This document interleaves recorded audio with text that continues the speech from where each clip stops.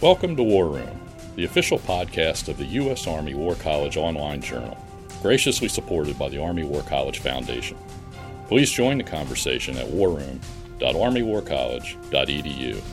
We hope you enjoy the program. Make sure not to miss a single podcast and subscribe to A Better Peace, the War Room podcast, at iTunes, Google Play, or your favorite subscription service. The views expressed in this presentation are those of the speakers and do not necessarily reflect those of the U.S. Army War College, U.S. Army, or Department of Defense.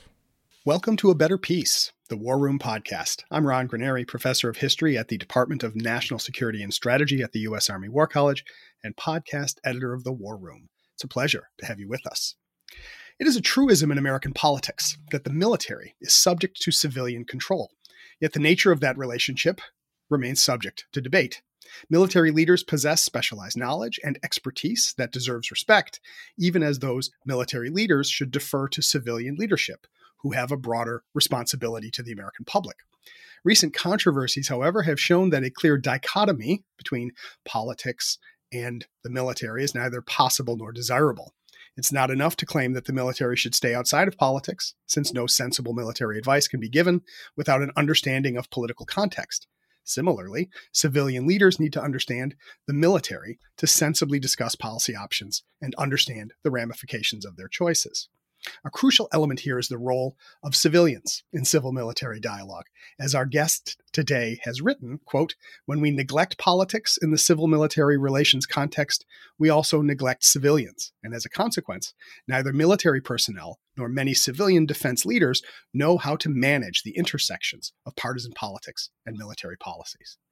So what should military and civilian leaders do to better understand and manage those intersections? Do the answers lie in structural reforms or intellectual reconsiderations, or both?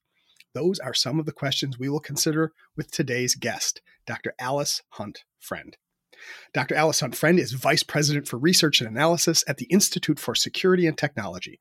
She is a defense policy expert and has served in several civilian roles in the Pentagon. Most recently, she was the Deputy Chief of Staff to the Deputy Secretary of Defense, where she aligned staff operations to the Deputy Secretary's priorities, including technological innovation, enterprise data management and transparency, program and budget reviews, climate change resilience, and workforce health, equity, and inclusion.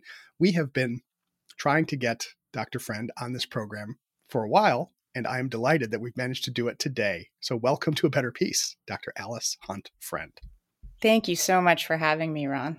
That's right. And for the record, right, the problem was organizational on my part, not on Alice's part, that hasn't been on the program yet. But anyway, what do Americans inside and outside of government misunderstand about civil-military relations?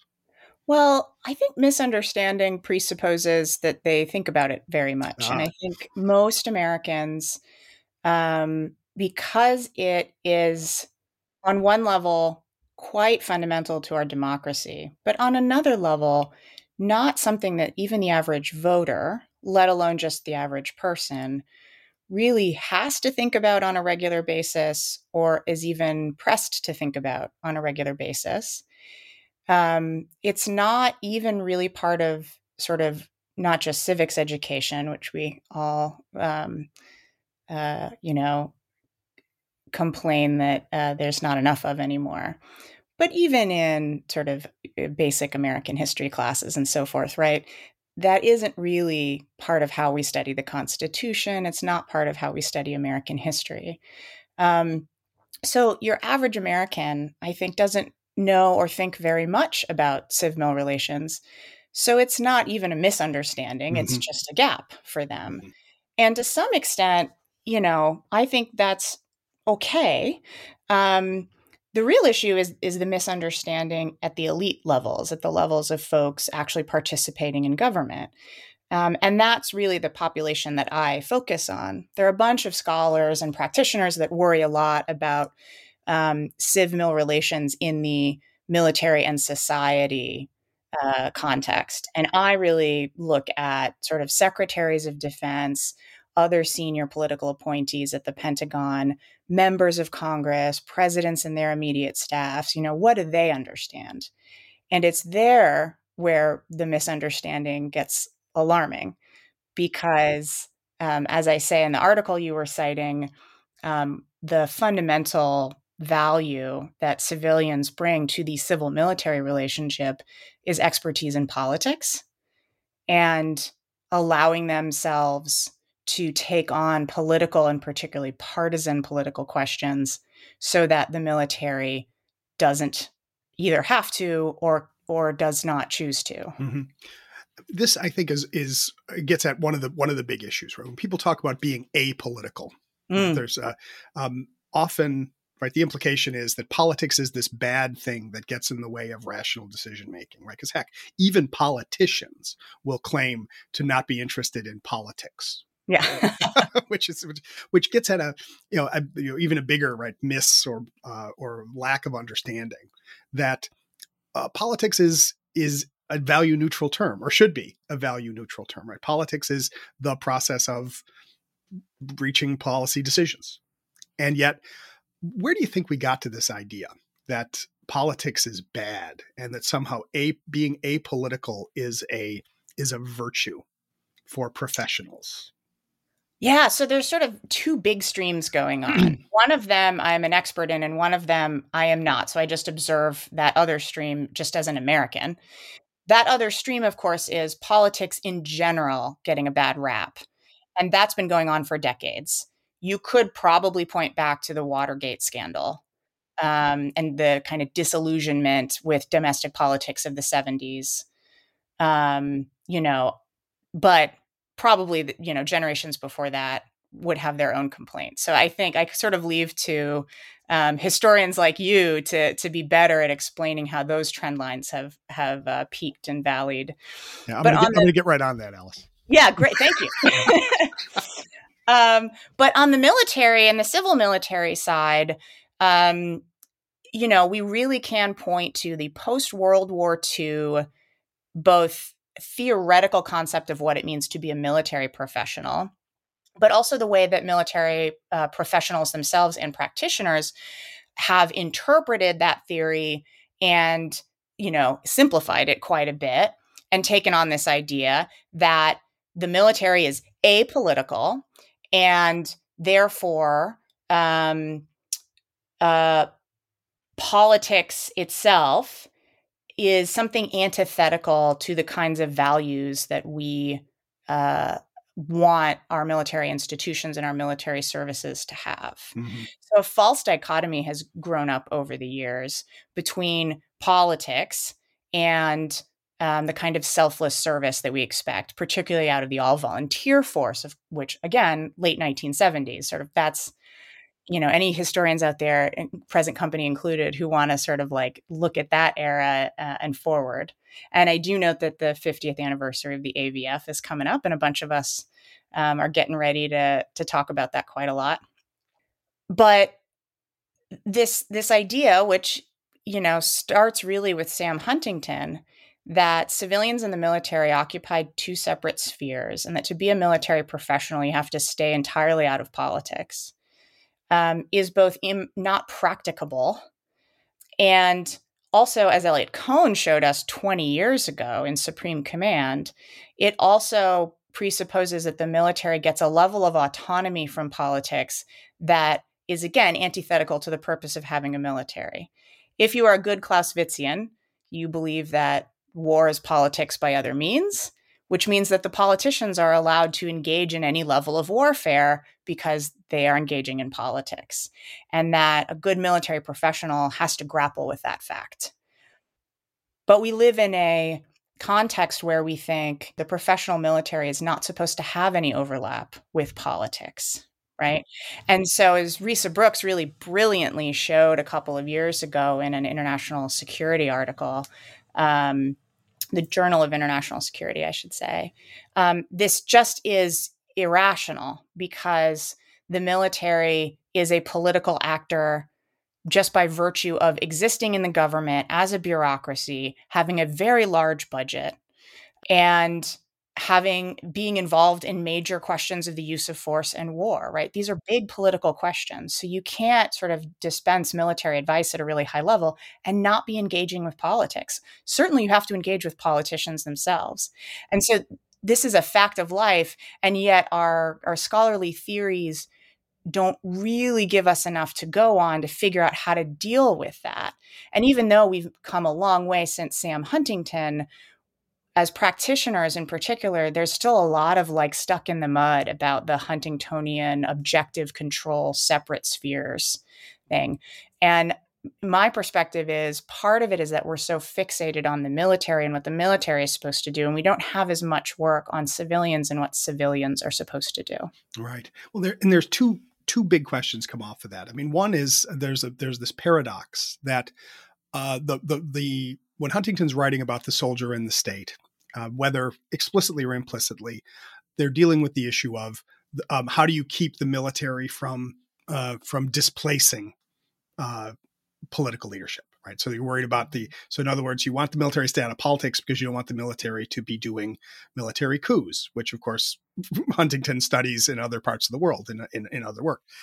And yet, paradoxically, I've always thought that when the military begins to look at politicians and politics as something dirty and awful and corrupt, that is exactly the kind of attitude that leads military people to think that they can replace the politicians. And so in a democracy, the military should have a respect for politics because they should have a respect for the system and the rights of their fellow citizens. And so to figure out how we do that, right? So how you keep the military to be part of a world where everybody's a citizen, everybody is free to participate in politics, and that it has value that we are all participating in politics, right? So how do we figure out how to do that? That's the one question. But then the other one that you mentioned in the second half of your answer is what kind of training or preparation are we providing for civilian leaders, right? You got yourself a PhD and have worked in and have worked within military policy, but we don't have a driver's test for members of Congress or for senators or for presidents or even for secretaries of defense, right? We hope that they will have had some familiarity with the whole operation, and many of them have. But the idea about, part of a free society is we don't have, proficiency tests for people who want to get elected or even appointed to important positions. And so how should we imagine if your essay, the essay that I quoted from, where I was talking about that civilians should understand more about the military, I wholeheartedly agree. How are we supposed to arrange that?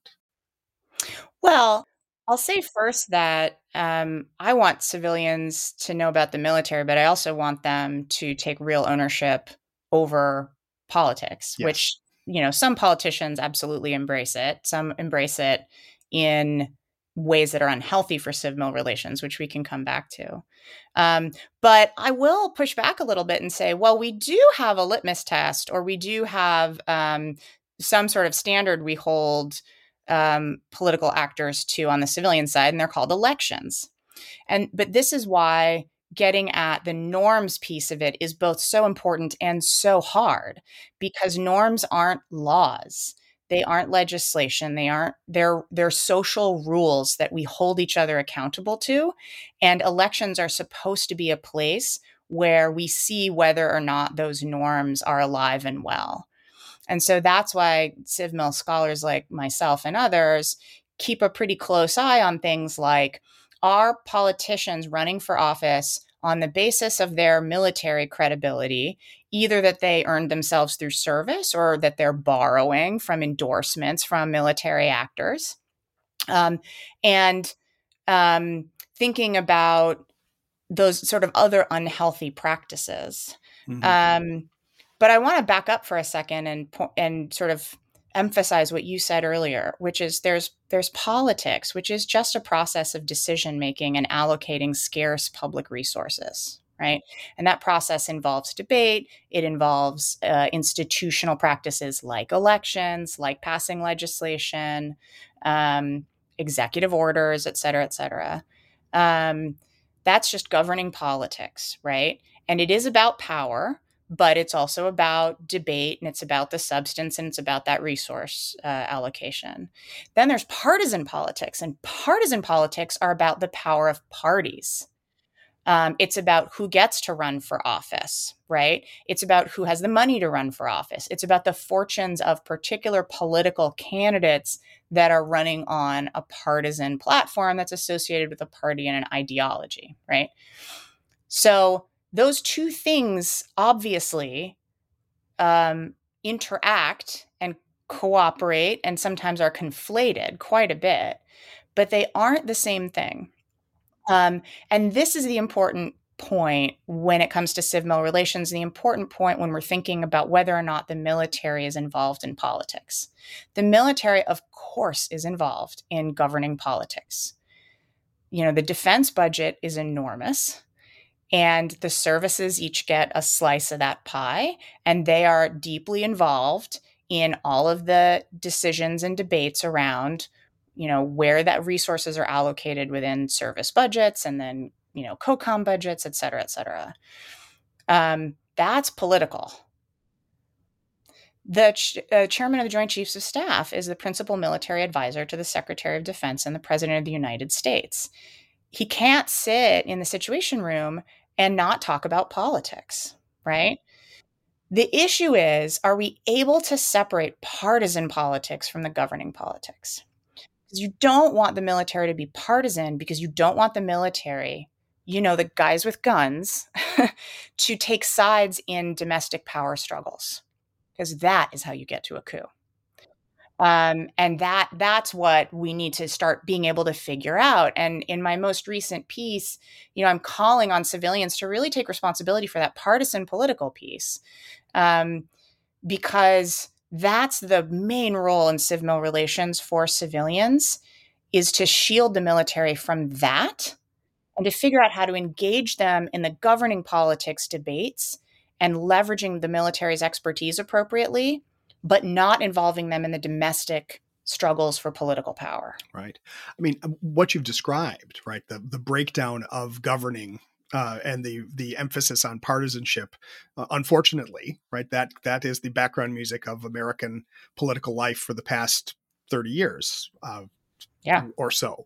And so I can see the argument in general is we should all be trying to find a way to distinguish between electoral / partisan politics and the process of governing, which would mean compromises and all that other kind of stuff. If the civilians can't get that together, it's hard to expect the military to figure that out. Exactly.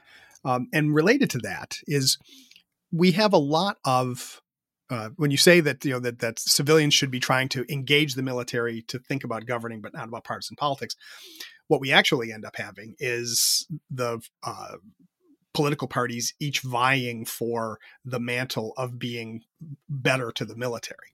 I mean, I've noticed, like, my representative in Congress, lots of other representatives from Congress from both political parties are veterans. Right. There's been this wave of veterans coming into elected office. Yeah. And because one of the arguments is that somehow their military service gives them a certain degree of cachet or credibility that a mere lawyer, PhD, high school teacher, real estate agent, whatever, medical doctor, right, wouldn't have. And how do we, I mean, because I think about this is because people we talk about the all volunteer force, right? People do bemoan the fact that we have fewer and fewer members of the population have military backgrounds. And so therefore in civilian life, right, there's fewer and fewer people who understand the military. So is encouraging more military retirees or former military people to go into politics, is this a structural solution that people should embrace? Or is it something that it can be good in itself because all citizens should serve in office? But we should not expect electing more former people in the military to Congress is going to solve our civil military relations problems. Yeah, I agree with the latter. I don't think that electing more veterans to Congress will solve Civ-Mil relations problems. I also think electing veterans to Congress is a good thing, but it's a good thing in that, are these particular individuals bringing other expertise to bear with them as well? Do they have goals that I align with? Are they going to be able to, depending on what sort of role they're running for, if they're running for mayor or if they're running for Congress, right? Are they going to be able to operate within that system well? And then I also so what I'm saying is I would evaluate them the way I would evaluate any candidate for office, right?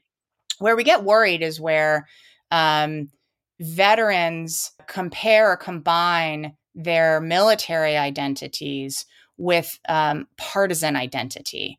And so if veterans are running for office, arguing that only the Republican Party reflects the military's interests and therefore the interests of national security, right? If they're getting on those sort of slippery slope arguments, that's what's dangerous, because then uninformed viewers might start to think that, well, yes, that if I vote for Republicans or if I vote for Democrats are every bit as guilty of doing this as Republicans are. Then that's the side that is pro-military. That's the side that the military is comfortable with. It indicates sort of a reciprocity there. And this is the problem with those long lists of general and flag officers who endorse presidential candidates, right?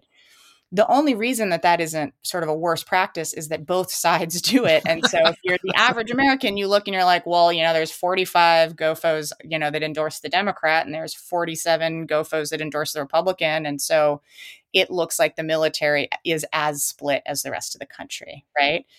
But the best case would be that no candidate for office is ever soliciting the endorsement of a member of the military because they have general or admiral in front of their name, right?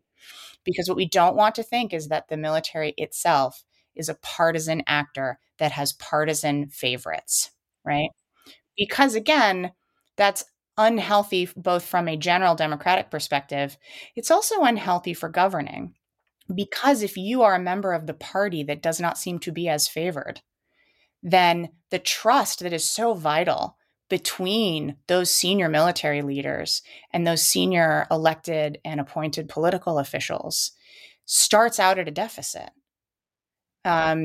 And that's really troubling, because you need those parties to be able to hear each other, collaborate. You need civilians to be able to trust the advice they're getting from their military experts.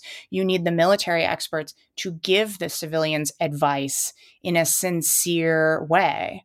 One of the, I think, most troubling findings from Heidi Urban's new book, which is called Party Politics in the Post 9/11 Army, is she found that very often the senior officers that she surveyed conditioned their views about civilian control of the military on whether or not the president was their co-partisan.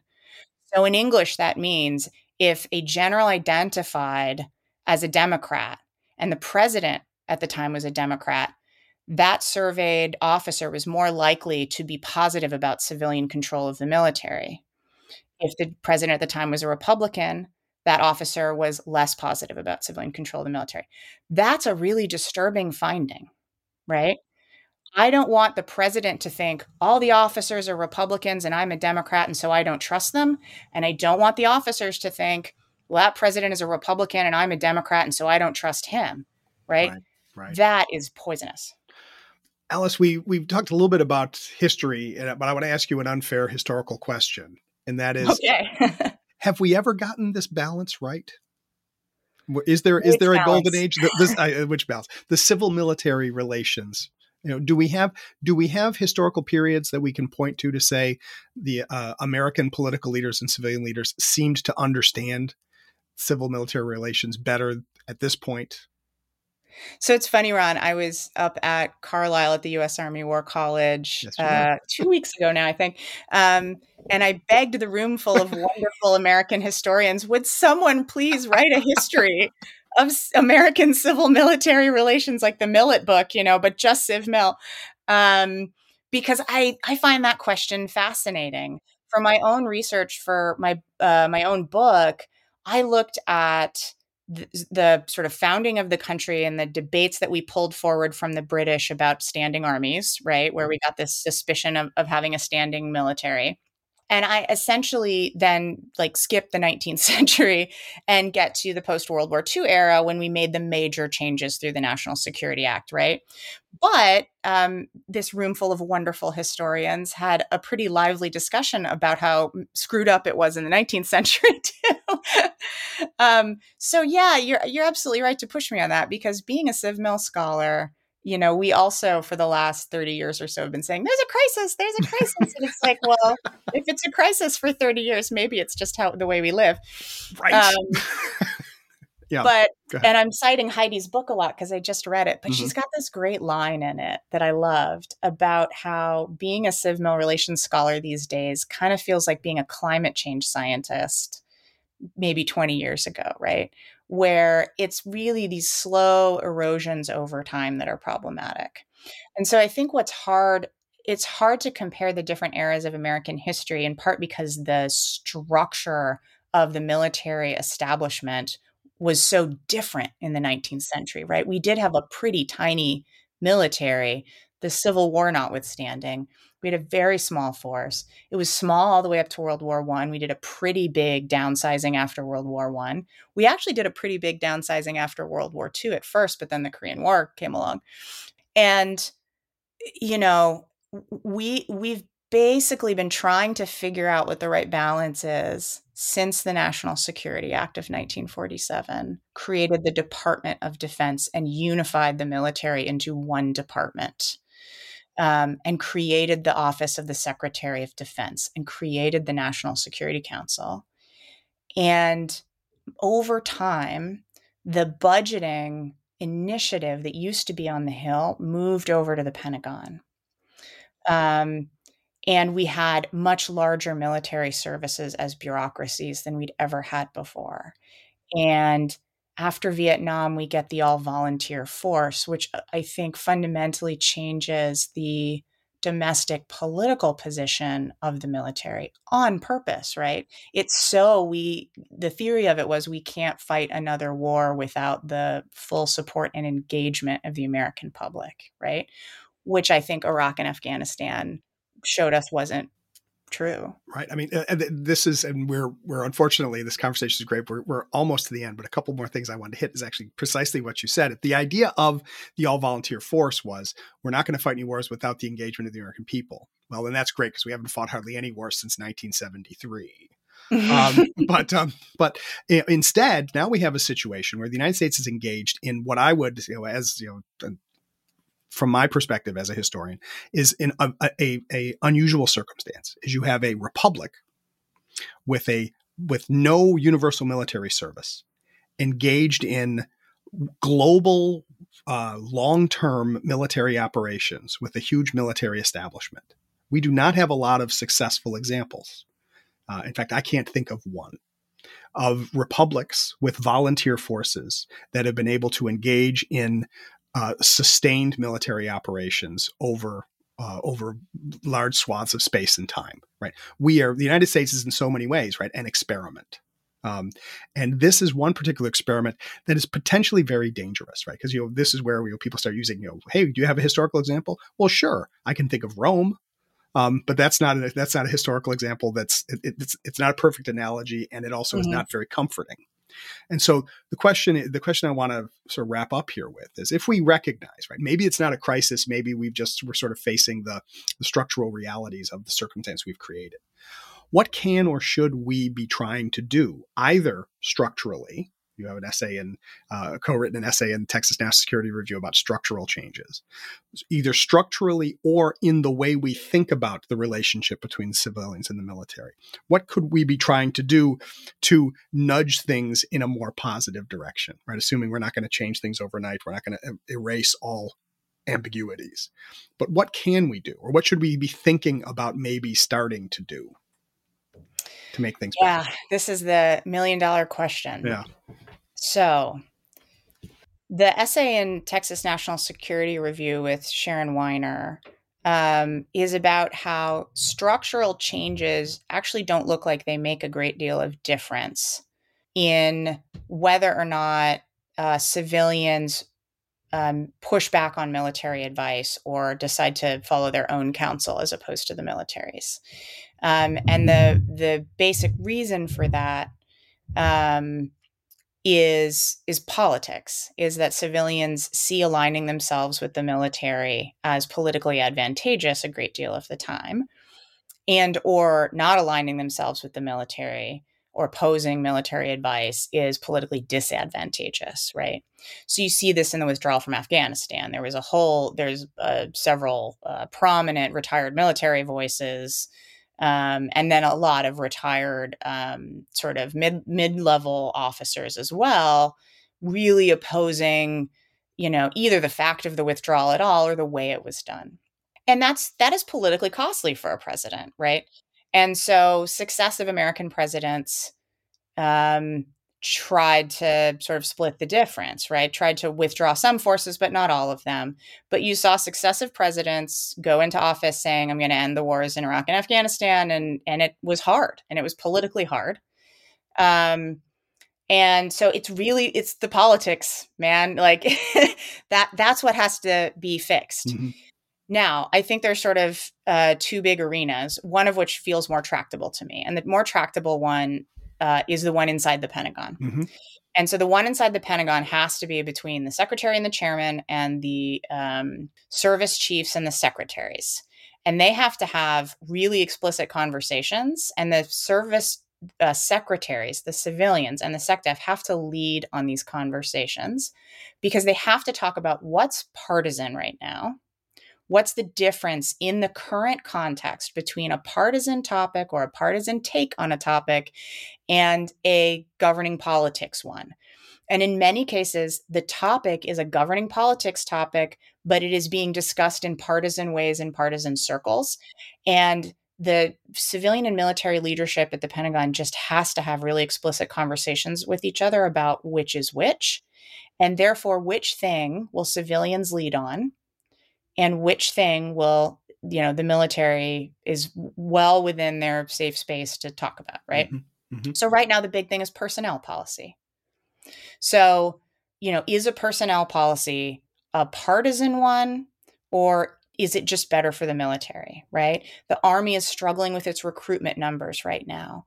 The conversation is both about how do we recruit more, but it's also about how do we appeal to recruits in this partisan political context, right? That is something I think that, the Secretary of the Army and the Chief of Staff of the Army have to really know how to talk about in public, and have to just be explicit about what do we see as partisan here? What do we see as personnel policy? And the Sec Army has to talk about the partisan stuff, right?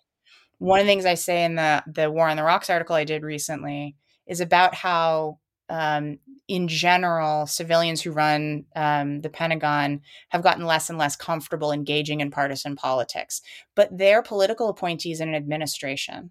So we have to figure out how to do this. And I'm not saying it's easy, but we just have to be able to engage, because the alternative is to just cede territory and retreat. And eventually we're going to run out of room to retreat to. So I think that's the starting point, is if the secretary and the chairman can get really good at engaging appropriately and dividing that labor well, I think that will have a lot of effect on the rest of the DoD community seeing how it's done, right? Right. You think about chairmen that were really vocal about Civ-Mil relations, that has an effect, right? Junior folks listen. And so I think that's the place to start. The larger political issues, man, that's the kind of stuff that the American people are going to have to hold politicians accountable for. And that's way bigger than the Civ-Mil relations context. And so, I do feel a little bit like I'm just stuck admiring that problem, because I don't think it's basic to the structure of American government, although you might, be able to make a historical argument about it. But, it is basic to our politics right now. And that is really what we have to get better at. Right. Because that's the challenge, right? So you could always say, right, everything would be better if we all got better.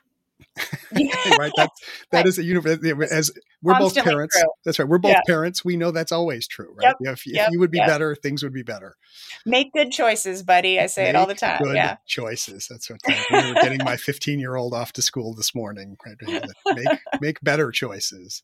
Right. And yet that's the challenge, right? Is we want to make sure that we have the structures right, so that when we do get better and make better choices, those better choices will work even better. I guess that's the happy way to think about it. Yeah, and I really welcome folks with good ideas about how to incentivize particularly civilian political leaders to do the right thing in a Civ-Mil context, right? That's just really hard. Political incentives are very powerful.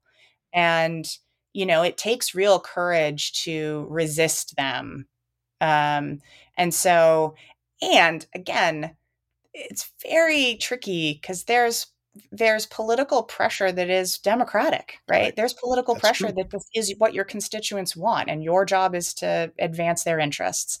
And then there's political pressure that does unhealthy things to the civil military relationship. And making those judgments day in, day out is really tricky. And so I think, sort of nerds like us, one of the services we can do is start thinking through a lot of these scenarios a lot harder than we have before, right? Moving ourselves beyond just talking about principles. Like I've been snapped at more than once by people saying my Civ-Mil principles and them saying, but what am I supposed to do with that? Right. And I think that's a fair critique. And so that's one of the services we can do. So I'm starting that journey now, and I welcome everyone to come with me. Well, excellent, Alice. We'll get on that train together. We hope that conversations like this one might be getting people to start thinking about how to think about these problems so that we can go from admiring the problems to addressing them. Certainly it's all going to take time, but we are all out of time for today. Alice Hunt, friend, thank you so much for joining us on A Better Peace to talk about your work. Thank you, Ron. What a pleasure. And thanks to all of you for listening in. Please send us your comments on this program and all the programs, your suggestions for future programs. We're always interested in hearing from you. Please subscribe to A Better Peace, which you should have done by now already if you really stop and think about it. But after you have subscribed to A Better Peace, please rate and review this podcast on your podcatcher of choice, because that's how other people can find out about us so that we can continue to grow the community for conversations like this one. This conversation is over, but I look forward to welcoming you next time. And so until next time, from the War Room, I'm Ron Granieri. And that concludes our program. Thank you for listening. The views expressed in this podcast reflect those of the speakers and do not necessarily reflect the views, policies, or positions of the U.S. Army or the Department of Defense. Let us know what you think. Provide us your feedback, comments, or suggestions through our webpage at warroom.armywarcollege.edu. And have a great day.